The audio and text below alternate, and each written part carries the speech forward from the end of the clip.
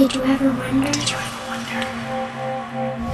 I do. Did you ever wonder why the sun always rises, but the stars never fall? Why dry land is never satisfied by water? And why fire never says enough?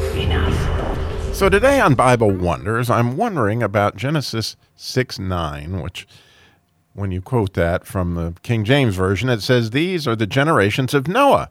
Noah was a just man and perfect in his generations, and Noah walked with God." Well, I'm sure you've heard it many times that walking with God is a huge deal, and certainly we know that Enoch walked with God, and later we're going to see Abraham and many others walked with God. So what does that mean when you get to walk with God? Well, I've posted the interlinear, the Hebrew there at the show notes, at the podcast, for the word halak, which in Hebrew is spelled beginning with a hey, then followed by a lamed, and then a kuf. And I'm going to go into those because I think that it's a phenomenal insight on how we actually walk with God. So the first letter, if you look at, again, the ancient Hebrew script, has to do with expression, like behold, like pay attention, but it also is kind of like opening up to somebody with, something that's actually going on. So here, God is opening up.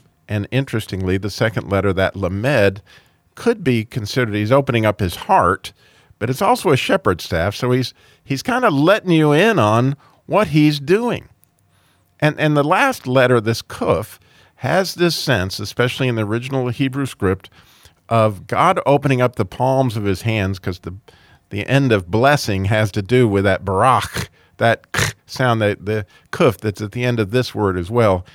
And so when you put these three together, you get the sense that when Noah was walking with God, so just picture he and God walking, that God was sharing, right, expressing his heart, his plans with Noah. So he's like, Noah, I'm going to bring rain. I know you don't know what rain is, but this is what this is going to look like. Here, God is sharing with Noah what it is that he is going to be doing.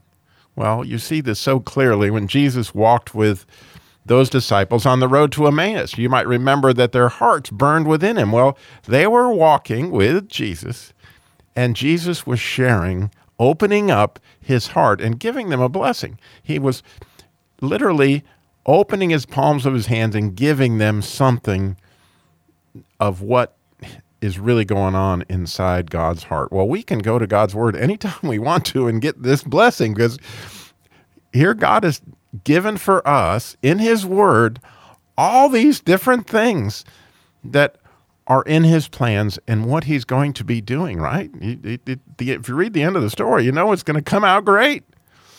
So as we walk with God, like in our day-to-day, how critical is it that we have him first right there in our presence so that he can share with us our role in what he's presently doing? And that has to do with walking with God. Did you ever wonder? I do.